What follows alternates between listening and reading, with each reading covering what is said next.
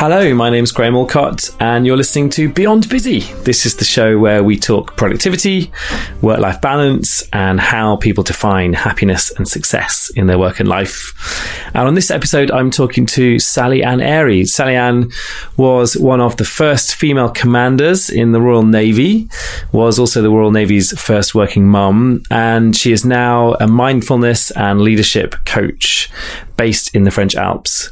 So this is a really interesting episode and really fun to follow this on from Sam Conniff Allende a couple of weeks ago, which was all about being more pirate. Now we're talking about being in the Navy. Actually, Sam's book has a little quote on the front which says, "I'd rather be a pirate than be in the Navy." It's a Steve Jobs quote. And so it just felt like the most fitting transition to go from pirate to Navy. So on this episode, you're going to hear some really interesting stories from Sally Ann about just how the Navy does leadership, really, and how leadership is very much embedded in how the Navy operates. But also some really interesting cultural stuff that I wasn't expecting around just how the Navy would work as well. We talk about identity, how a job like that just inherently becomes a big part of your identity, and then how do you shift that? How do you move out of that and into something very different? And we also talk a lot about mindfulness. So if you're interested in experiencing mindfulness, if you're not someone who practices mindfulness regularly, then I think this will really help. And likewise, if you are someone who's a big mindfulness practitioner, mindfulness fan, then I think you'll get something from this. I think Sally Ann has some very deep experiences around mindfulness and just a really wise head to bring into it. So we talk about the Navy, we talk about identity, we talk about mindfulness. We also talk about some really super honest stuff towards the end, where Sally Ann really opens up about some of her regrets in life as well, and things that she feels have kind of held her back over the years. So super honest one and just full of wisdom. So let's get straight into it. This is Sally Ann Airey round at my house in Brighton. So she's just in Brighton for a few days away from her home in the French Alps. And so let's get into it. We're over a cup of tea. It's myself and Sally Ann Airey. I'm with Sally Ann Airey. How are you doing? I'm doing very well, Graham. And we're in my house in Brighton on it's been lots of very bright mornings in October. Here, I think we've been very lucky. Yeah, it's a beautiful day, isn't it? Yeah. So a beautiful day here in Brighton. Yeah. Sat on the sofa at my place. What brings you to Brighton, first of all? Let's start there. Oh, do you know what? I live in the mountains in the French Alps, and I miss the sea. I spent a lot of my life in an organisation that was all about the sea, which maybe we'll talk about a bit later. And so coming back to the sea is important to me. It kind of fuels something that I otherwise miss. And I love Brighton. I love the energy of it. And I've met a lot of people over the years who live here. Yeah. So it makes sense when I want to go to the sea to come here. And I've just had a lovely couple of days catching up with people. So it's nice. It's been really nice.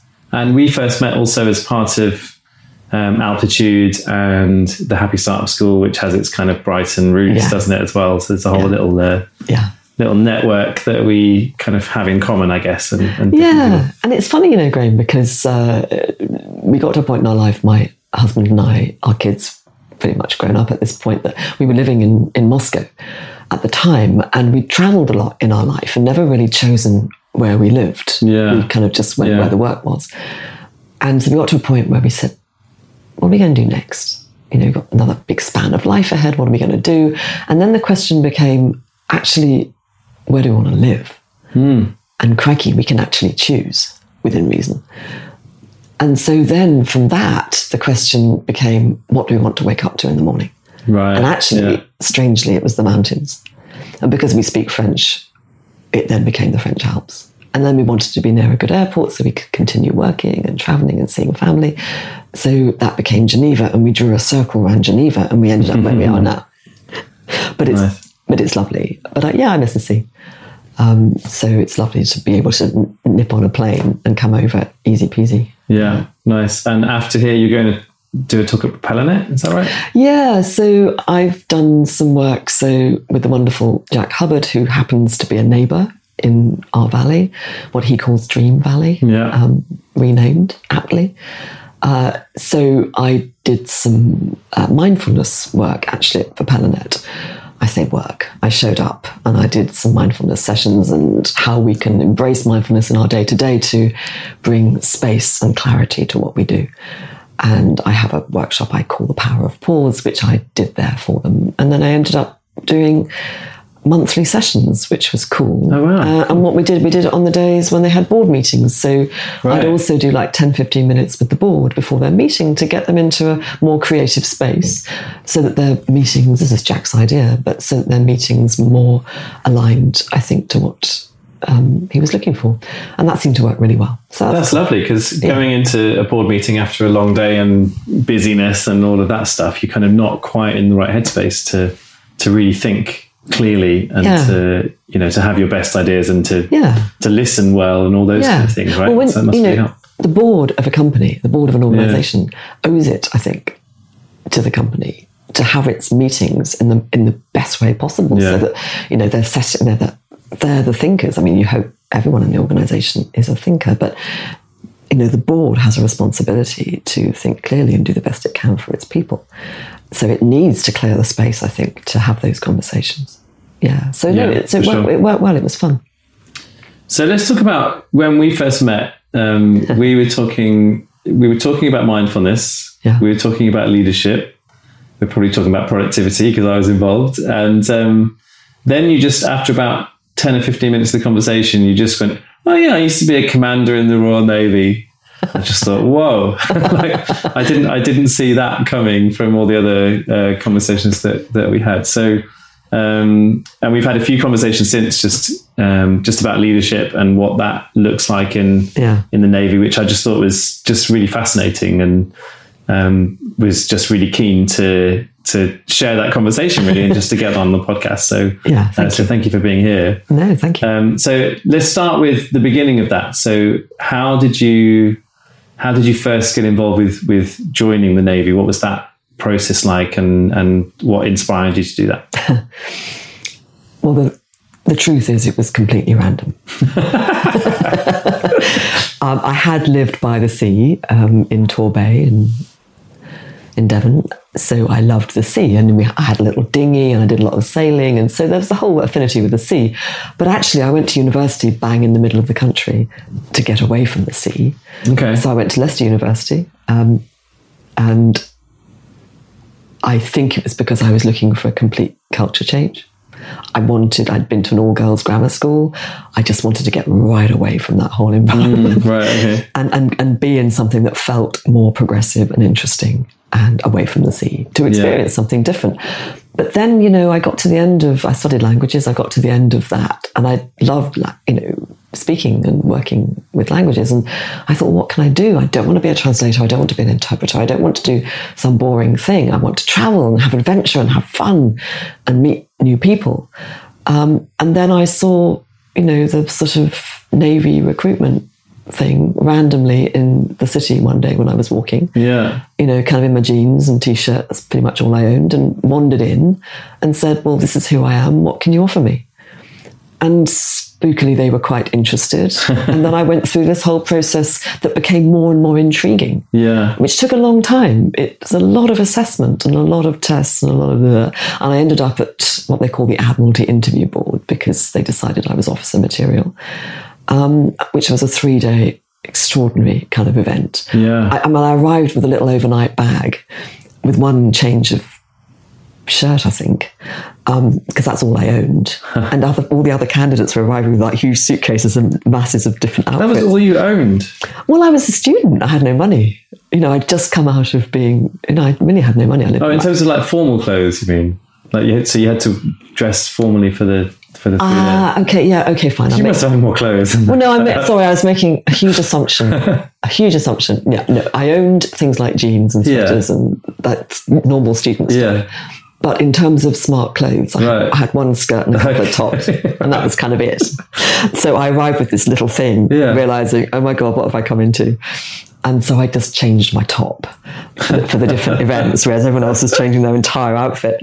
But anyway, it seemed to go all right, and they accepted me in, and I went off to Germany for a few months. Yeah. And what happens at the Admiralty recruitment? The Admiralty interview board. For 3 days. For 3 days, what happens? Admiralty interview board. So you're interviewed, but also you're put through a series of practical tests with the team of, what then becomes the team of people who are also applying, to be officer.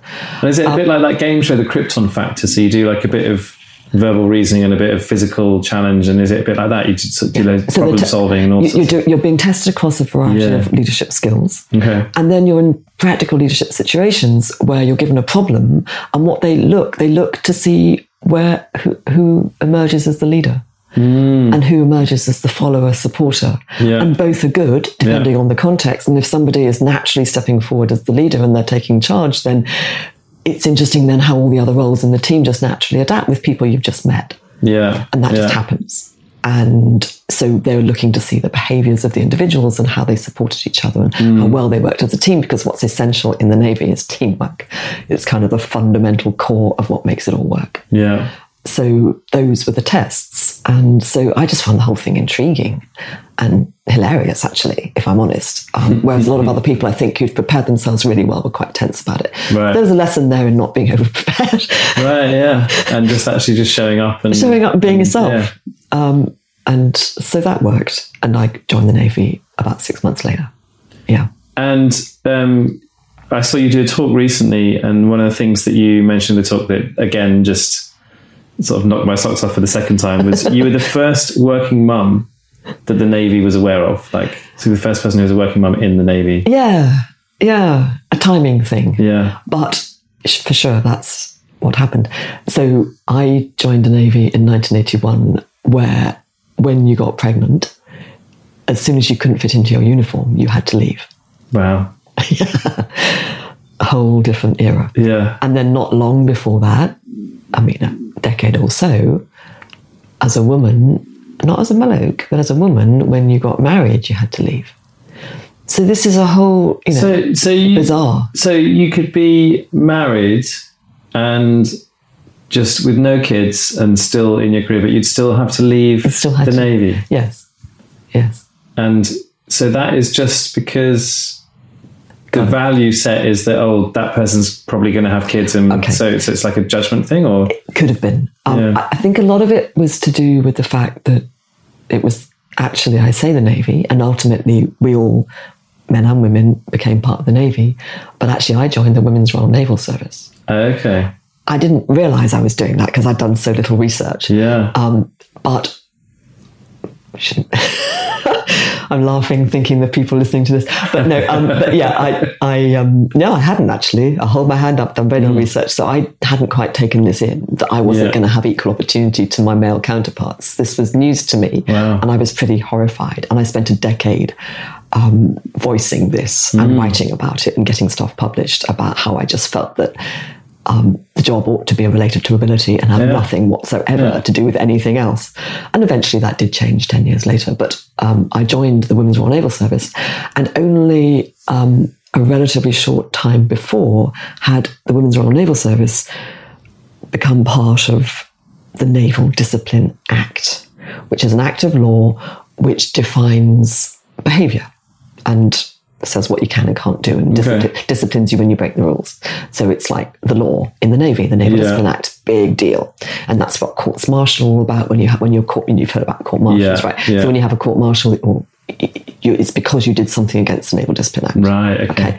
So the Women's Royal Naval Service wasn't part of that until a few years before, and I think that's probably why when women got when women got married, they had to leave, was because there just wasn't any provision for married women in that kind of structure. I mean, it is bizarre. It's even difficult to even talk about now, because I even though I lived through this, almost that, I didn't live through that part. I was married and was allowed to stay, but it was pretty close. So it's odd. And I'm a very equal-minded person.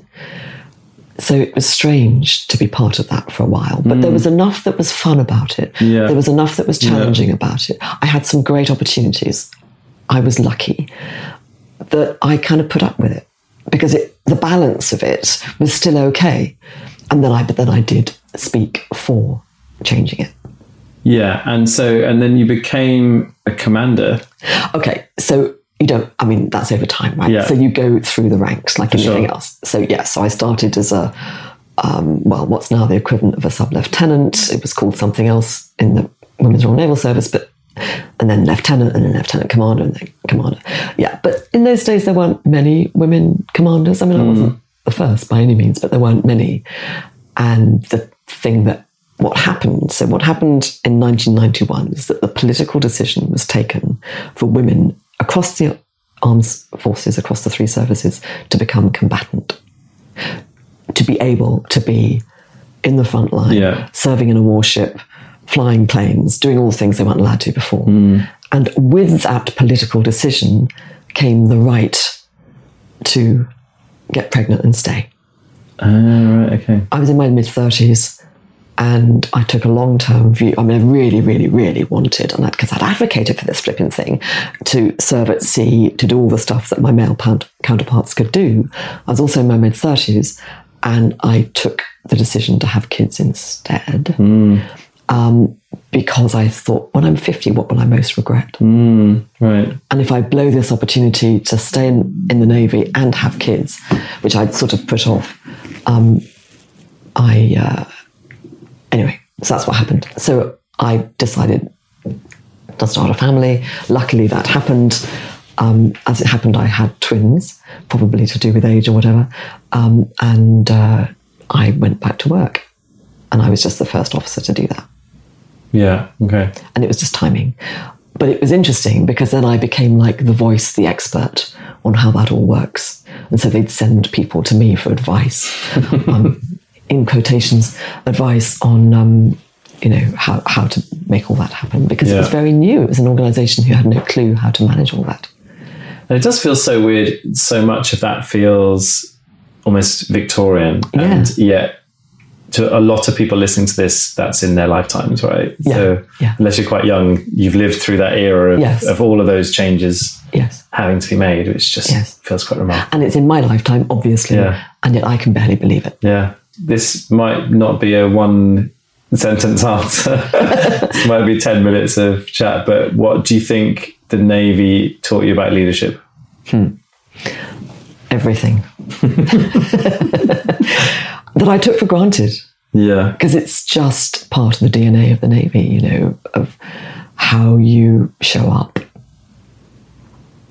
how you define very clearly what it is that needs to be done, how you make sure you've got the resources to get it done, how you look at the results that you need, what success looks like, how you marshal your team, and how you expect your team to be intimately involved with the whole process.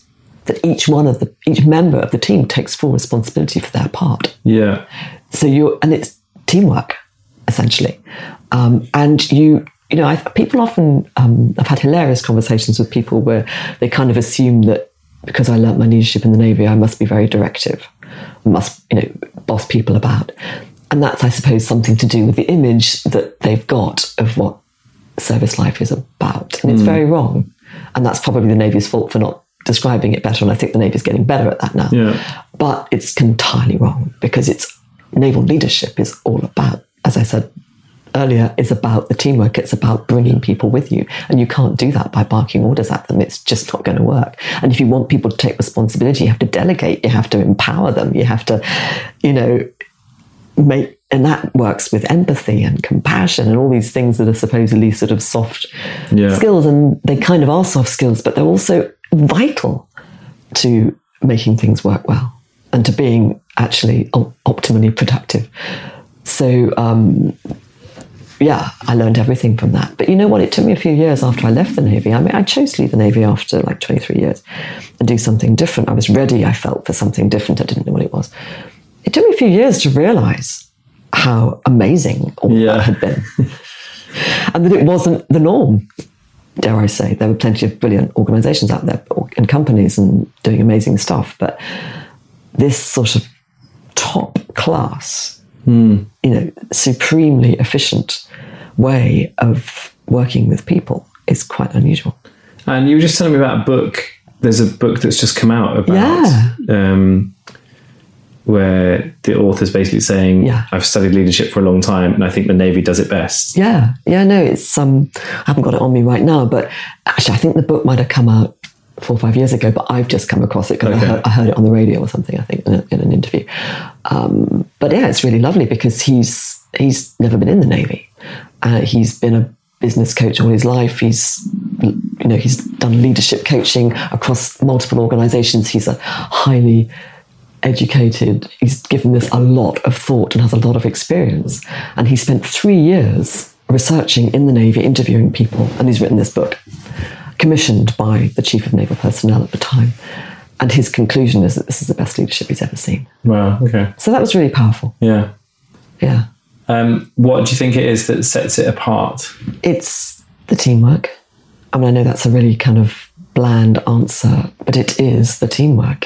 We have a thing in the Navy, and you see, there I am. I left 14 years ago. I'm still saying we. Because it's like, it's just part of, it becomes part of who you are, actually. And that's the struggle afterwards, but that's a different subject. But we have this thing that what the single most important factor is the sailor. Now, obviously, that has to be offset against other resources and other constraints and naval programming and defence and political requirements and all of those things which are realities. But when you're leading, that is it. Those people that you're leading are the single most important factor. And that's what you have ingrained. And I guess that positions how you manage the whole thing. Yeah. Nice. Does that answer it? Yeah. Let's talk about what you just got on to articulating there, just about that identity thing. Yeah. So obviously you've gone from being a commander in the Royal Navy to now teaching leadership and mindfulness and stuff that on the surface kind of feels like there's this very hard energy to Navy leadership and then this very soft energy to mindfulness. I think there's a lot more depth to both of those things, a lot more nuance to both those things. But it feels like there's a big transition in there and a very different, different kind of identity to be had with what you're doing now. So just tell me about that, that transition of moving away from, of moving away from the Navy and moving away from it being we to being they. It's still we. Yeah. That was really hard. It's an interesting, on reflection, interesting example, I think, at least for me personally, of even though you might choose to do something, that doesn't make it easy. You kind of think you made a choice, right? Whatever it may be. Therefore, that's going to make it easier. And no, it didn't. So I chose to leave the Navy because I had a sense there was something else I wanted to do in my life. I was in my mid-40s. I did go through a lot of change at the time. Changes of relationship, moved to a different country. So there was a lot of change. But what happened after I left is that I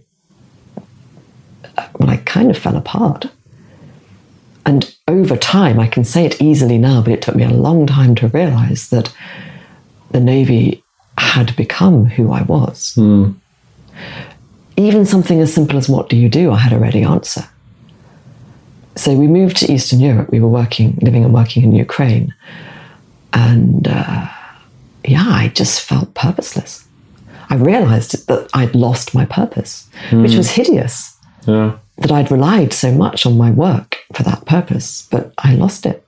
So I went from this kind of doing high-functioning, successful person with a role and an identity, and that's who I was, to actually not having a clue. So I moved through a very difficult period of pain, actually. It was painful. It was painful. And I became unwell, it was not nice. And then I gradually came out of it. And I got to a point where people would say, "What do you do?" And I'd say nothing. It was so liberating. It almost feels like you have to have the blank canvas first to then put something new on it. I think so. Yeah. I think that's what happened. I went through a process of getting to the blank canvas. And then I think once I did that other stuff started to happen because I was open to it. So then I encountered mindfulness through the writing initially of Thich Nhat Hanh, wonderful Zen Buddhist master, incredible guy. So I found his stuff online. I ordered his books on Amazon. I, read his books, and then I went on my first retreat to his wonderful retreat centre in southwest France called Plum Village, and that started to change everything, because I actually started to learn how to connect with some deeper person within me that I didn't really know anything about. And then that has become a big part of your purpose now too. Yeah, because I've found this thing that I know is amazing.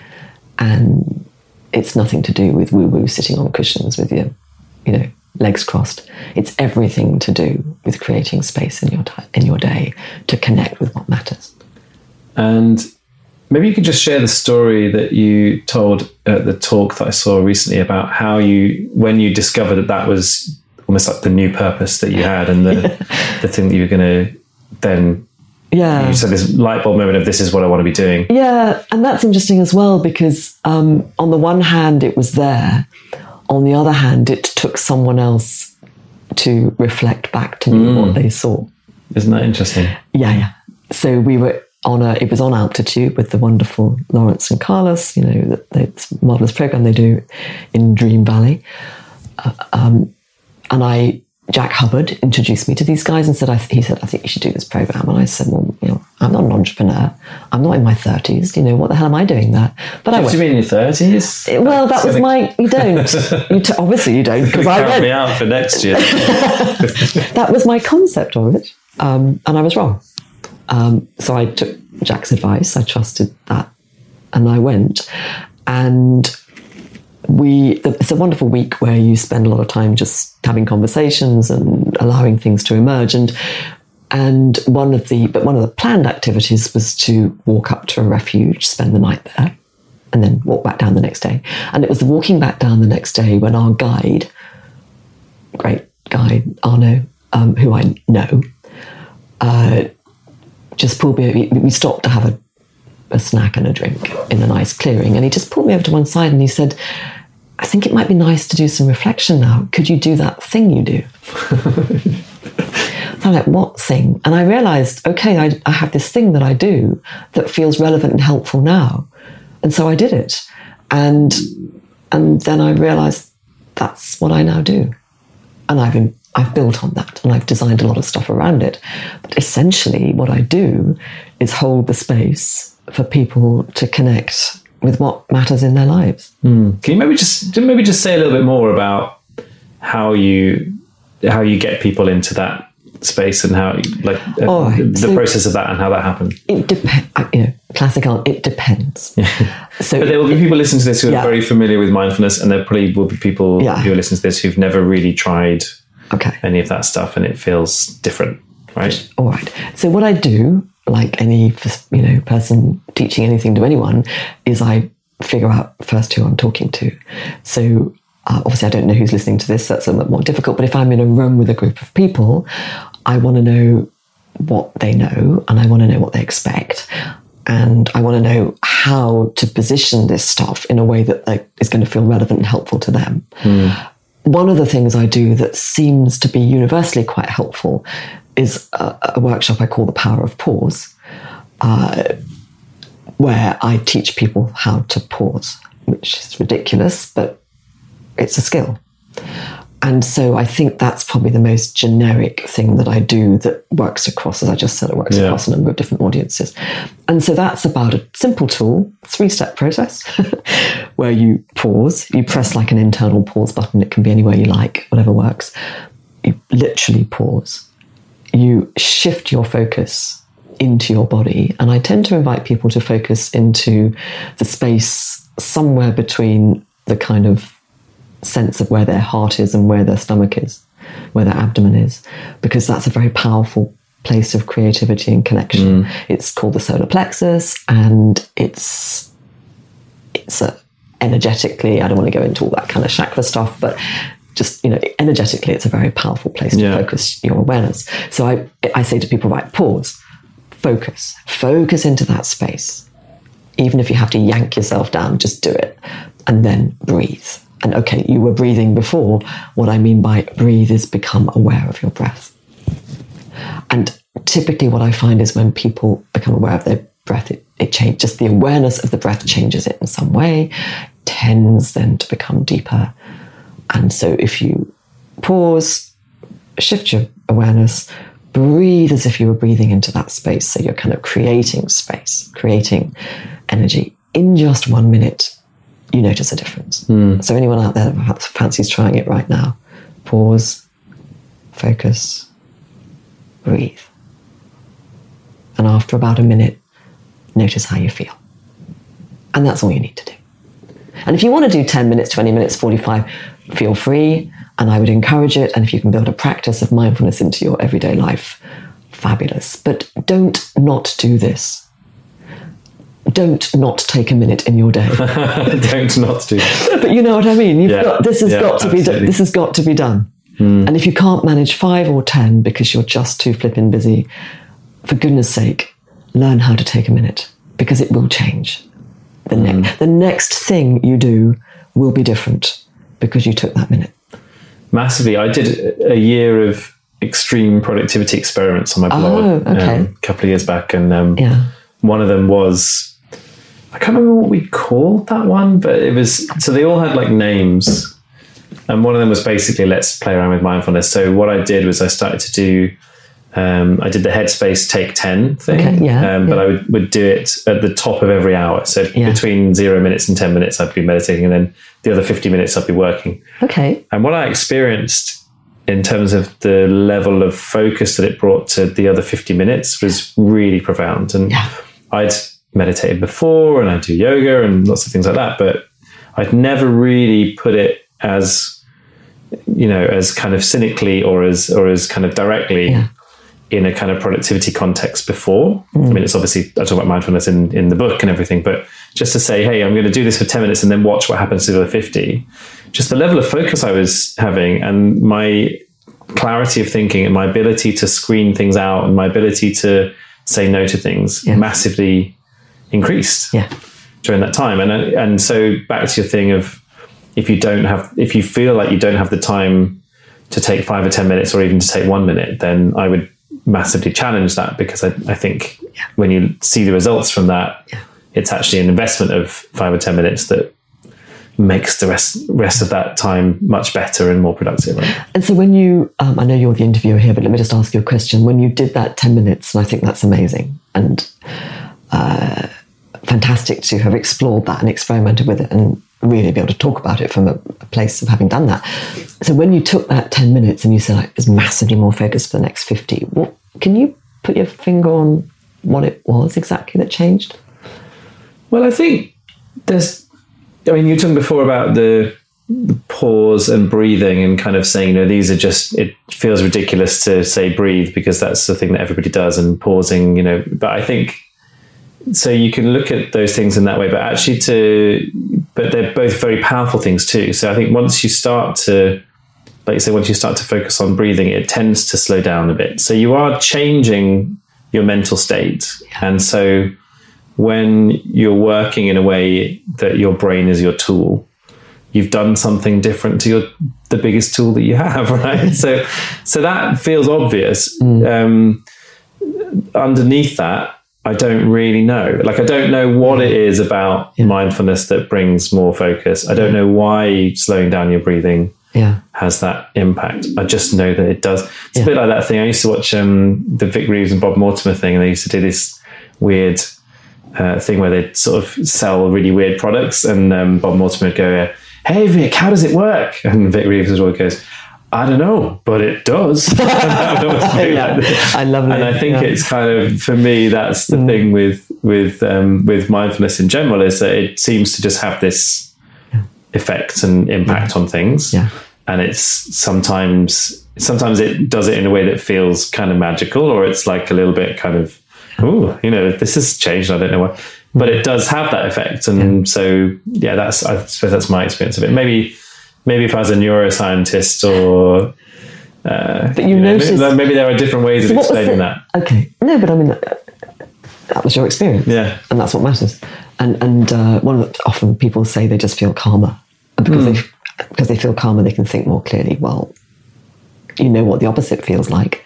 And we know that when we're highly stressed and rushing around and feeling anxious, that we don't think that clearly, actually. Yeah. But there's stuff going on when we practice mindfulness at a physiological level, which sends, shifts things in the brain, activates the prefrontal cortex and calms the emotional center of the brain, and all kinds of stuff going on, which is now being researched and proven and blah, blah, which explains why you felt better.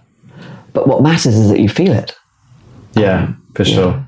Yeah. I often think of it a little bit like a sort of computer rebooting, or, like if your phone's going a bit weird and it's doing weird stuff, if you turn it off and turn it on again, you just, for me, the turning it on and turning it off and turning it on again is almost like slow down your breathing, pause. Yes. And so, I just feel like if there's that bigger shift in things, then, and that's there, and that it works, and it's a tool for you, then why would you not use that regularly? Quite. And once you start doing it, and I do it now out of sheer joy and pleasure, it's not a chore.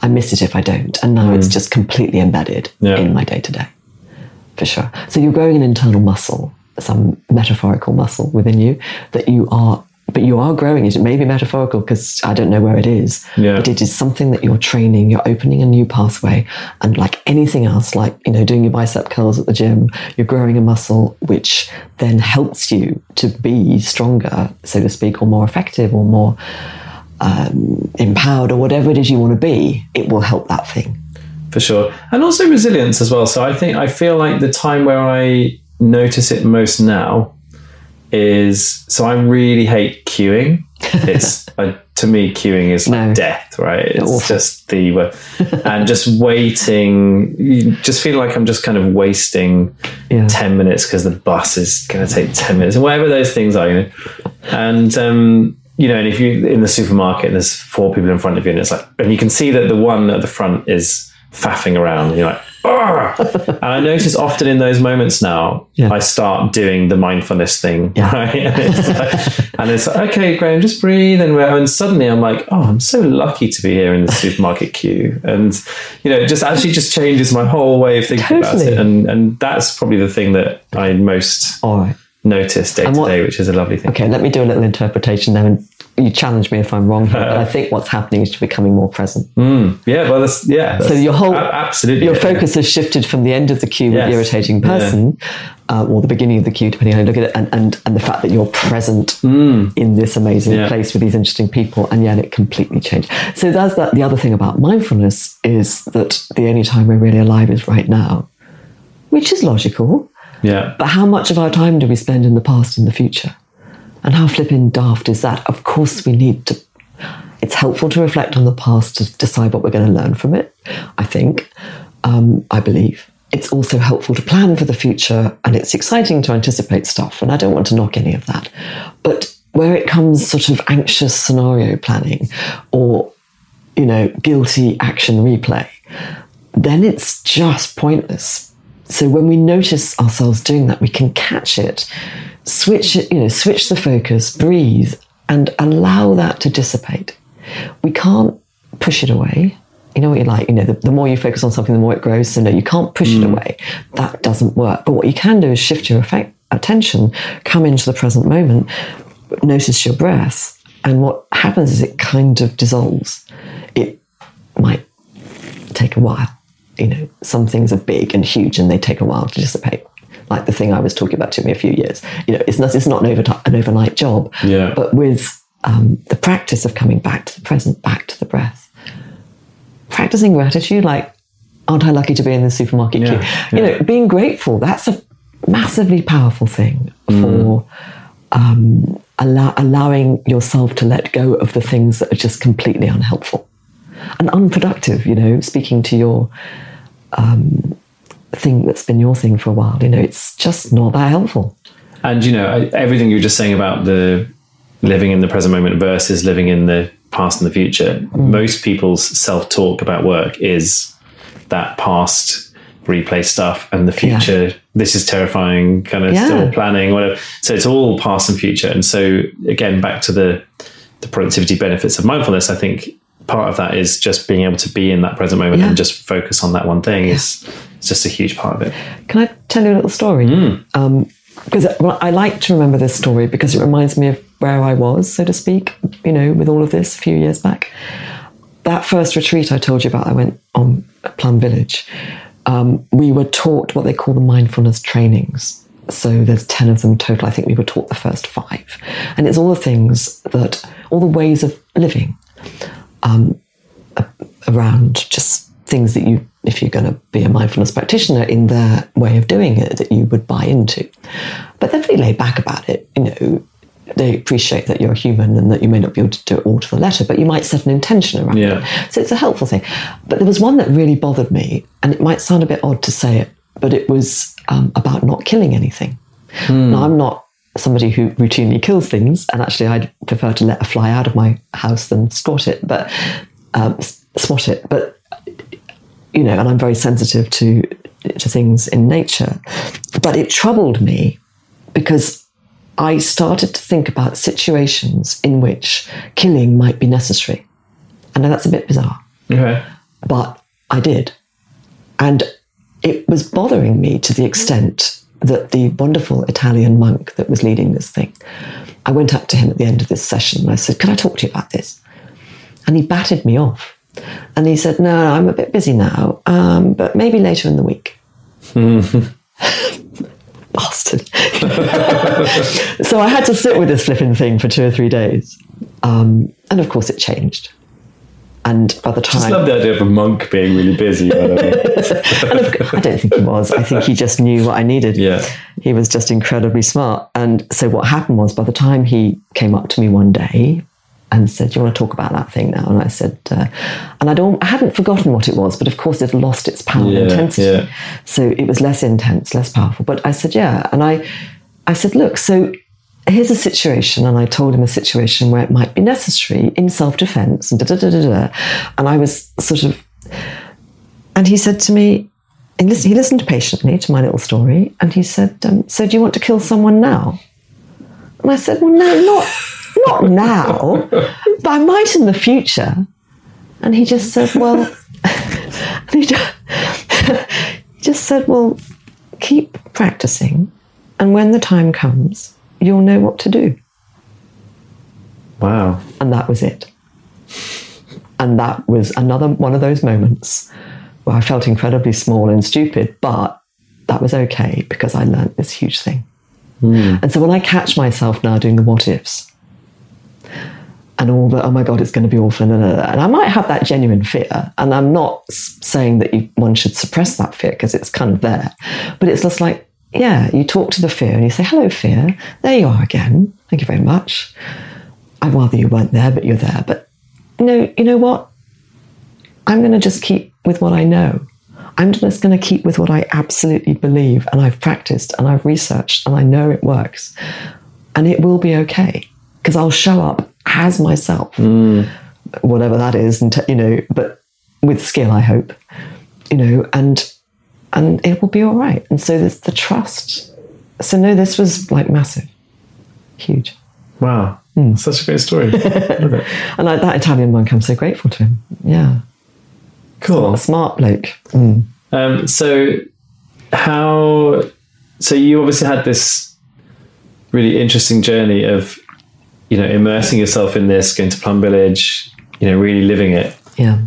How does that now, how does that translate into the work that you do? And also, I guess, a sort of supplementary question to that at the same time is like, you're obviously now working with people from a range of different corporations, organizations, and they don't have necessarily that same immersion that you've had. So how do you get people to be interested in that and kind of immerse in that in a much kind of shorter sense? So maybe just talk a little bit about the programs you do and how you bring people to that space.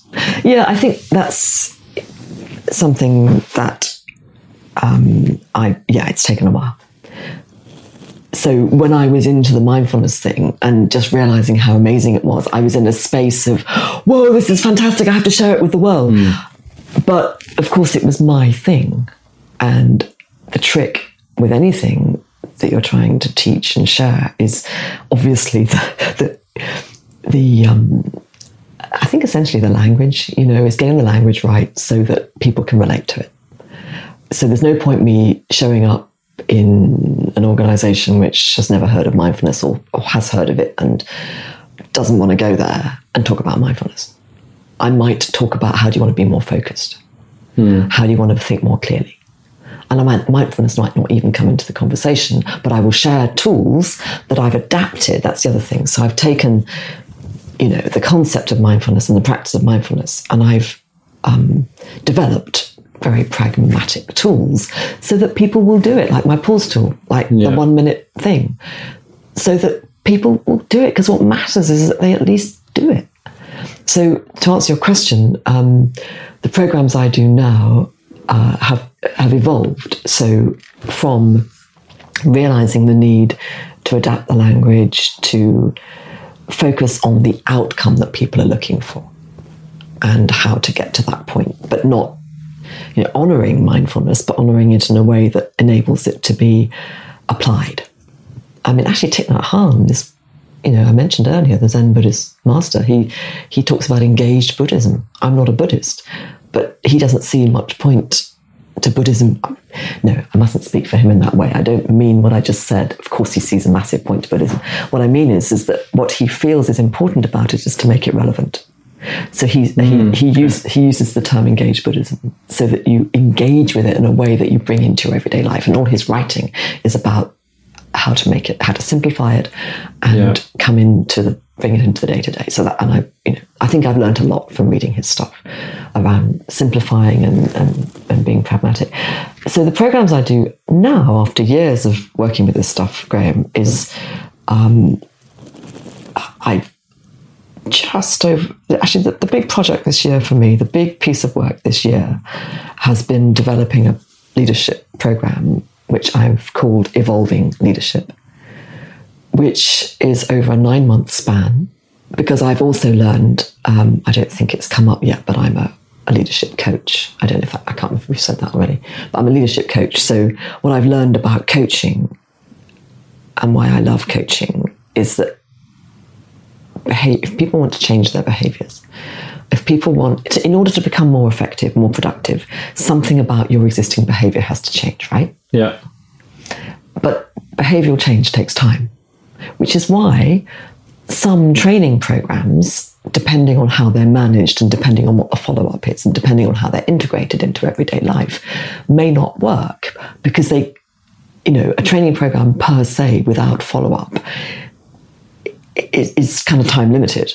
And people can have a fantastic program which feels amazing, and they go back to work, and it's then quite challenging to change their existing habits. Yeah, for sure. And become whatever it is they want to become. So coaching's pretty cool because it happens over an extended period of time, where the practice in between is as important as the actual session. So I guess what I'm saying in a very long-winded way is that behavioral change takes time, and that the effort needs to be sustained. Otherwise, it's not going to happen. And I'm really clear with people about this. If you're not prepared to put in the effort, it won't happen. You have to meet me halfway. So the Evolving Leadership Program is all of that learning and all of my mindfulness practice brought into a program to support leaders to become more enlightened. And they become more enlightened by understanding themselves better and by mastering themselves. Now, self-mastery is a lifelong work. But what I mean by self-mastery is managing the space between whatever's just happened and the way you respond to it. So between, as I think Viktor Frankl is ascribed to Viktor Frankl, who wrote Man's Search for Meaning, I think is ascribed to him the wonderful learning that between stimulus and response there is a space, and that is the space of your development. And when you think about it, it kind of makes sense. Because if you're used habitually to responding to a certain thing in the same way every time, but it's not working anymore, then you need to change the way you respond to it, because that thing's probably still going to be there. The only thing you can change is how you deal with it. So, and you're not going to be able to do that unless you create the space to step back and choose a different response. So that's what behavioural change essentially is. Yeah. And mindfulness supports that because of the whole space creating thing. It supports people to do that. It supports people to pause because you're creating this muscle, as I said earlier. So it's all kind of integrated into supporting leaders to understand themselves better, to develop what I call the inner leader. So to set a really clear purpose and intention, to develop that inner leader. And in the latter part of the program, we explore a thing called mindful command, which is the literal integration of mission command, which is my naval training about leadership, around clarity of intent and mindfulness. So bringing the sense of present moment awareness and centered energy to clarity of purpose and intention. Nice. And as a leader, those are essential. I'd love to hear a little bit more about mission command. That just feels like an intriguing thing to unpack. Yeah. Well, this guy talks about it in the book, and what mission command is the underlying tenet of naval leadership, which is that whoever's the bloke in charge, so let's say the commander. Or woman. Yeah, so, cool moment. Yeah, thanks. The person in charge, the commander, let's say. The starting point is the clarity of that person's intent. So that person has to start by being absolutely clear about what the mission is all about and what needs to be achieved, and what resources are needed to do it. And if you haven't got enough resources, how you're going to adapt, what your contingency is going to be. But the point is, you need to be clear about what you need to do, how you need to do it, and the people that you've got, and how you use their skills, and where everyone fits, and what their role is, and that all needs to be clear. And that's the commander's job. And would the commander write a sort of purpose statement, or would there be a purpose phrase that is written down somewhere that describes what the mission is? So in the day-to-day, so within the Navy, there's multiple organisations, or multiple sort of parts of it. So in your part of it, when you've got your day-to-day running of that part, you're going to have things like a mission statement. You're going to have all that stuff, which is just like any other place that you may have worked. And you're going to have your values and all of those things that are going to be clear that everyone needs to buy into. But then there's also the kind of operational environment where things are happening to which you need to respond. And the team looks to the leader to be clear about what that needs to be. Yeah. So there's those. So could you give an example of what one of those things might be? Okay. So it's kind of like, let's think about a ship at sea on an operation, whether it's in a war zone or it's just an exercise or whatever it is, where you're practicing enabling the ship to work well and for the teams within it to do their job. So you're going to have the overarching way that the ship is run, and that does largely come from the commanding officer of the ship. So you're going to have the overarching, this is how we do things around here, the culture, the way of running the ship, which is aligned to the Naval Discipline Act that I mentioned earlier, which is aligned to all kinds of other rules that come from the Ministry of Defence about how ships are run. And but the culture could be different on every ship. The culture, because I wouldn't have expected that. I would have expected it would be very homogenised. And that's what's interesting. And you know what? I was lucky enough to have a job once where I had to visit lots of ships. Yeah. I was actually shore-based at the time, but I had to go on board different ships to do this particular work I was doing. You know what I got? So as I went over the gangway, that thing at the top of the thing you walk up, I got so that when I got to the top of that, I could tell what kind of ship it was. Wow, that's mad. Because it was in the eyes of the people who welcomed me on board. Wow. And it was always down to the commanding officer, who I would then later meet.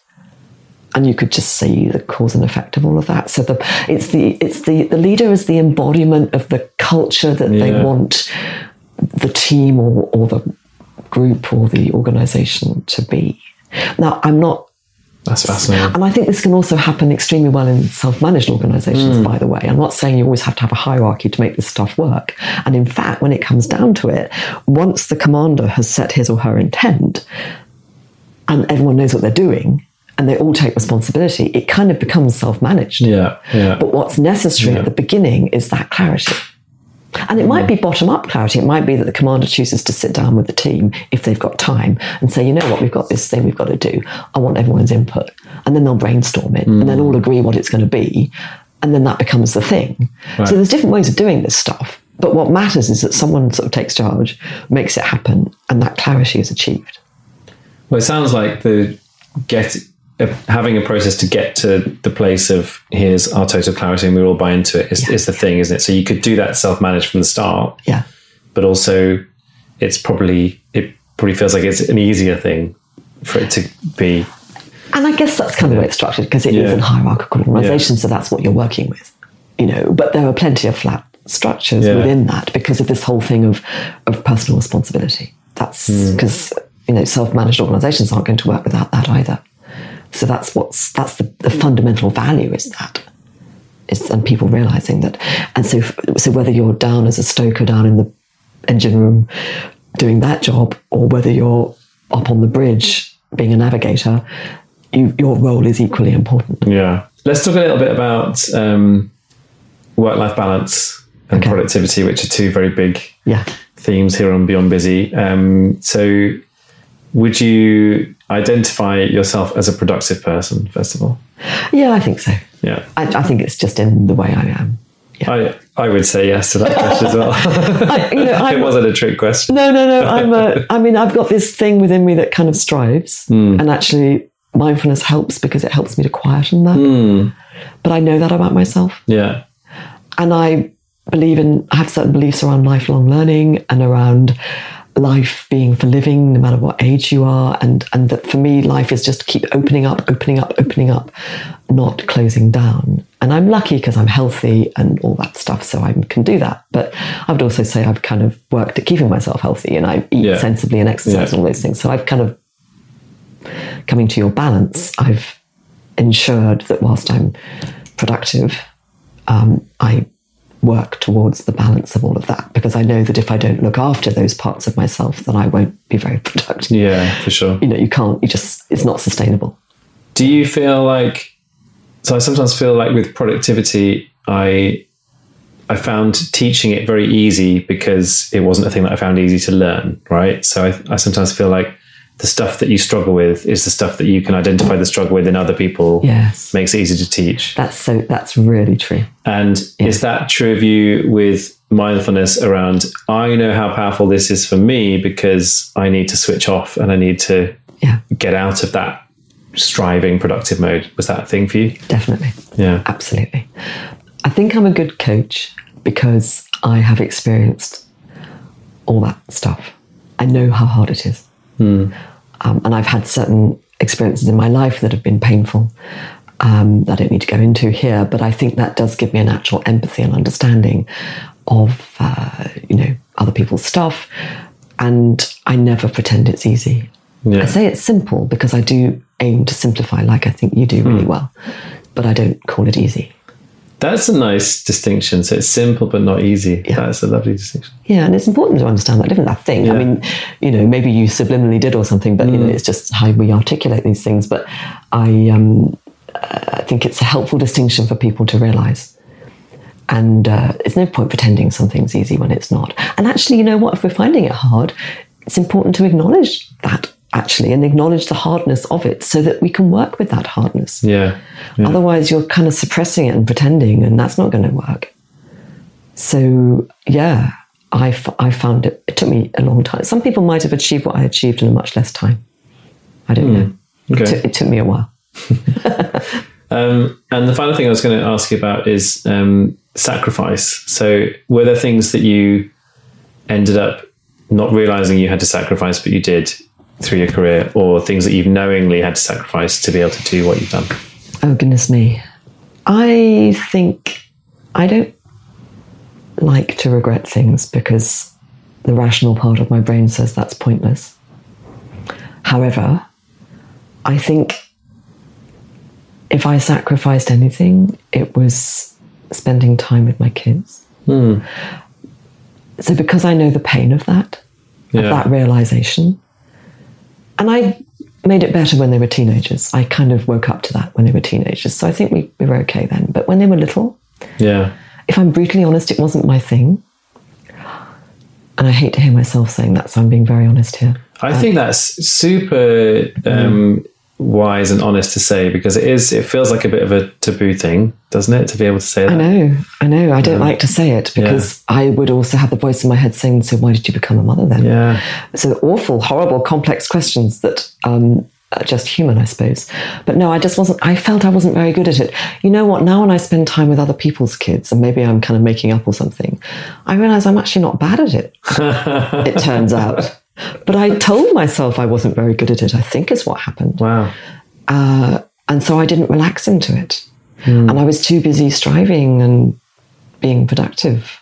I love the idea of all these people listening to this right now going, you're supposed to relax into it. How the fuck does that work? Well, if you can, it's going to be easier. But I made it difficult because I didn't. So, and I don't think I was like bad. And people say, no, you weren't, you know. But I have this thing about that I wasn't that great. So what that then I took from all of that was that it is what it is, right? So it's past. Yeah. From this moment onwards, I'm not going to do that again. And every moment I have, I'm going to learn from this thing that I felt I didn't do very well. And I'm not, you know, that's my way of dealing with that. And then, but there was something, there's just moments, you know, where you read something and you suddenly burst into tears for no reason. And there was something I read about spontaneity, and I realized I wasn't spontaneous. With in parenting terms, or just for you? In parenting terms. I think I was frightened of it. I was too busy planning and all that stuff. So mindfulness helped me with all of that. It helped me be more present. It helped me appreciate what is. It helped me let go of what really doesn't matter. Yeah. It helped me just enjoy, like you enjoying being in the supermarket queue. It's that kind of thing. Helped me just enjoy hanging out with my kids. Yeah. And just being with whatever is. And so there's something that if I'd known this 10 years before, would have been different, but hey, I didn't, and I do now. So there we are. And it's 10 years, you know, you've learned it now rather than 10 years later as well, so you have to be grateful for it. Very grateful for that. Yeah. And the relationship I now have with my kids, you know, I think is all the better for it. That's lovely. I just had a bit of a kind of follow-up question for that, which is just, you know, as a sort of working parent myself, and there's always, you know, I've definitely experienced this more being it's this weird thing where I'm a single dad for half the week, and then I'm kind of like a non-parent for half the week. It's kind of weird.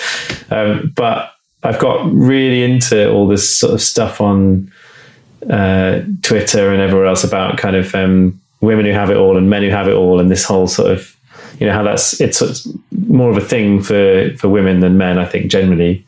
But I'm kind of in the situation where I can really see what that's like of having to try and juggle the two and whatever. Do you think people do ever get that perfect? Or do you think, is there always compromise? Or like, just what are your reflections on not only yourself, but other people that you've worked with? And I was just imagining as you were talking, maybe there's a thing where you would sort of compare yourself to other people who are in those similar situations, and just what would be your reflections on that? Well, my reflection now, and this has evolved, is that whenever we catch ourselves doing that, stop. Well, that's a great first step. Because it's pretty pointless. Yeah, and all we're doing then is setting up some kind of perfect, ideal scenario. And it's all in our head. And we're never going to live up to it. We're always going to judge ourselves to be imperfect against this perfect thing. And whatever it is that whenever somebody says they've got it all, no, they haven't. What is it all? This is it all right now. This is this conversation. It's it all. It's wonderful and it's fun and it's enlightening and whatever. And no, there isn't it all. And there isn't perfect. Perfect is now. There is perfect, because perfect is now. Perfect is this life that we're living in gratitude and whatever. And it isn't some flipping scenario that we invent in our mind. That's the route to unhappiness.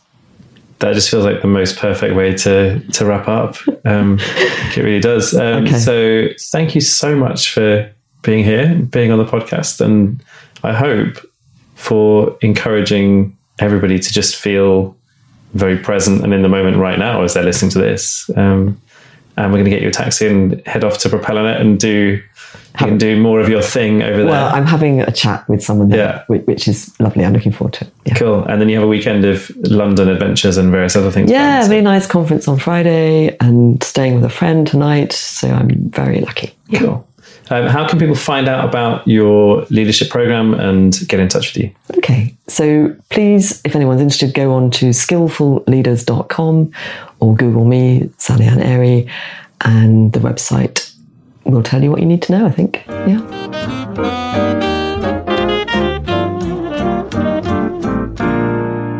So thanks to Sally Ann for being on the show. As ever, links, everything else you'll find at getbeyondbusy.com. So if you go to the website, you'll find all the previous episodes and lots of resources relating to this episode as well. Thanks as ever to Mark Steadman, my producer for the show. And if you want to find out more about what he does, you'll also find details and links to him over at getbeyondbusy.com as well. He's always interested in talking to you about your podcast projects, pipe dreams, whatever it might be. There's been 2 or 3 people actually who've kind of reached out to me over the course of doing Beyond Busy and said, hey, who's the guy who does all your podcast stuff? And I think he's now working with a couple of people. So he's always happy to hear those kind of thoughts from you. So drop him a line. And if you want to find out more about what I do, grahamealcott.com is a good place to start. And also thinkproductive.com will give you more details about productivity workshops. If you want to bring us into your company and shake up productivity, then drop us a line. thinkproductive.com, you'll find a contact form on the site and everything else. Social media at Graham Alcott on the Twitter and Instagram, and Graham at thinkproductive.co.uk on the email. Love to hear your thoughts, basically. The sort of purpose of doing this podcast was originally because I was writing a book called Beyond Busy. I still am. I'm just writing about another 3 before I get to it. So I do have a book deal for Beyond Busy, but the deadline is 2021, I think it is, or something. It's ridiculous. So I'm doing a couple of other things before that. But this is really a kind of very long, slow burn piece of research for me to get towards a book about how do we all get beyond the sense of busyness and get into feeling more purposeful. And I think certainly with this episode, it really felt like Sally Ann had some really good thoughts around some of that stuff. And we've been kind of chatting on WhatsApp since, actually, about some of her concepts and how that can help people to get beyond busy. So I'd love to hear your thoughts on all of that. Drop me a line and say hi, and we'll see you in 2 weeks' time for another episode of Beyond Busy. For now, though, take care. Bye.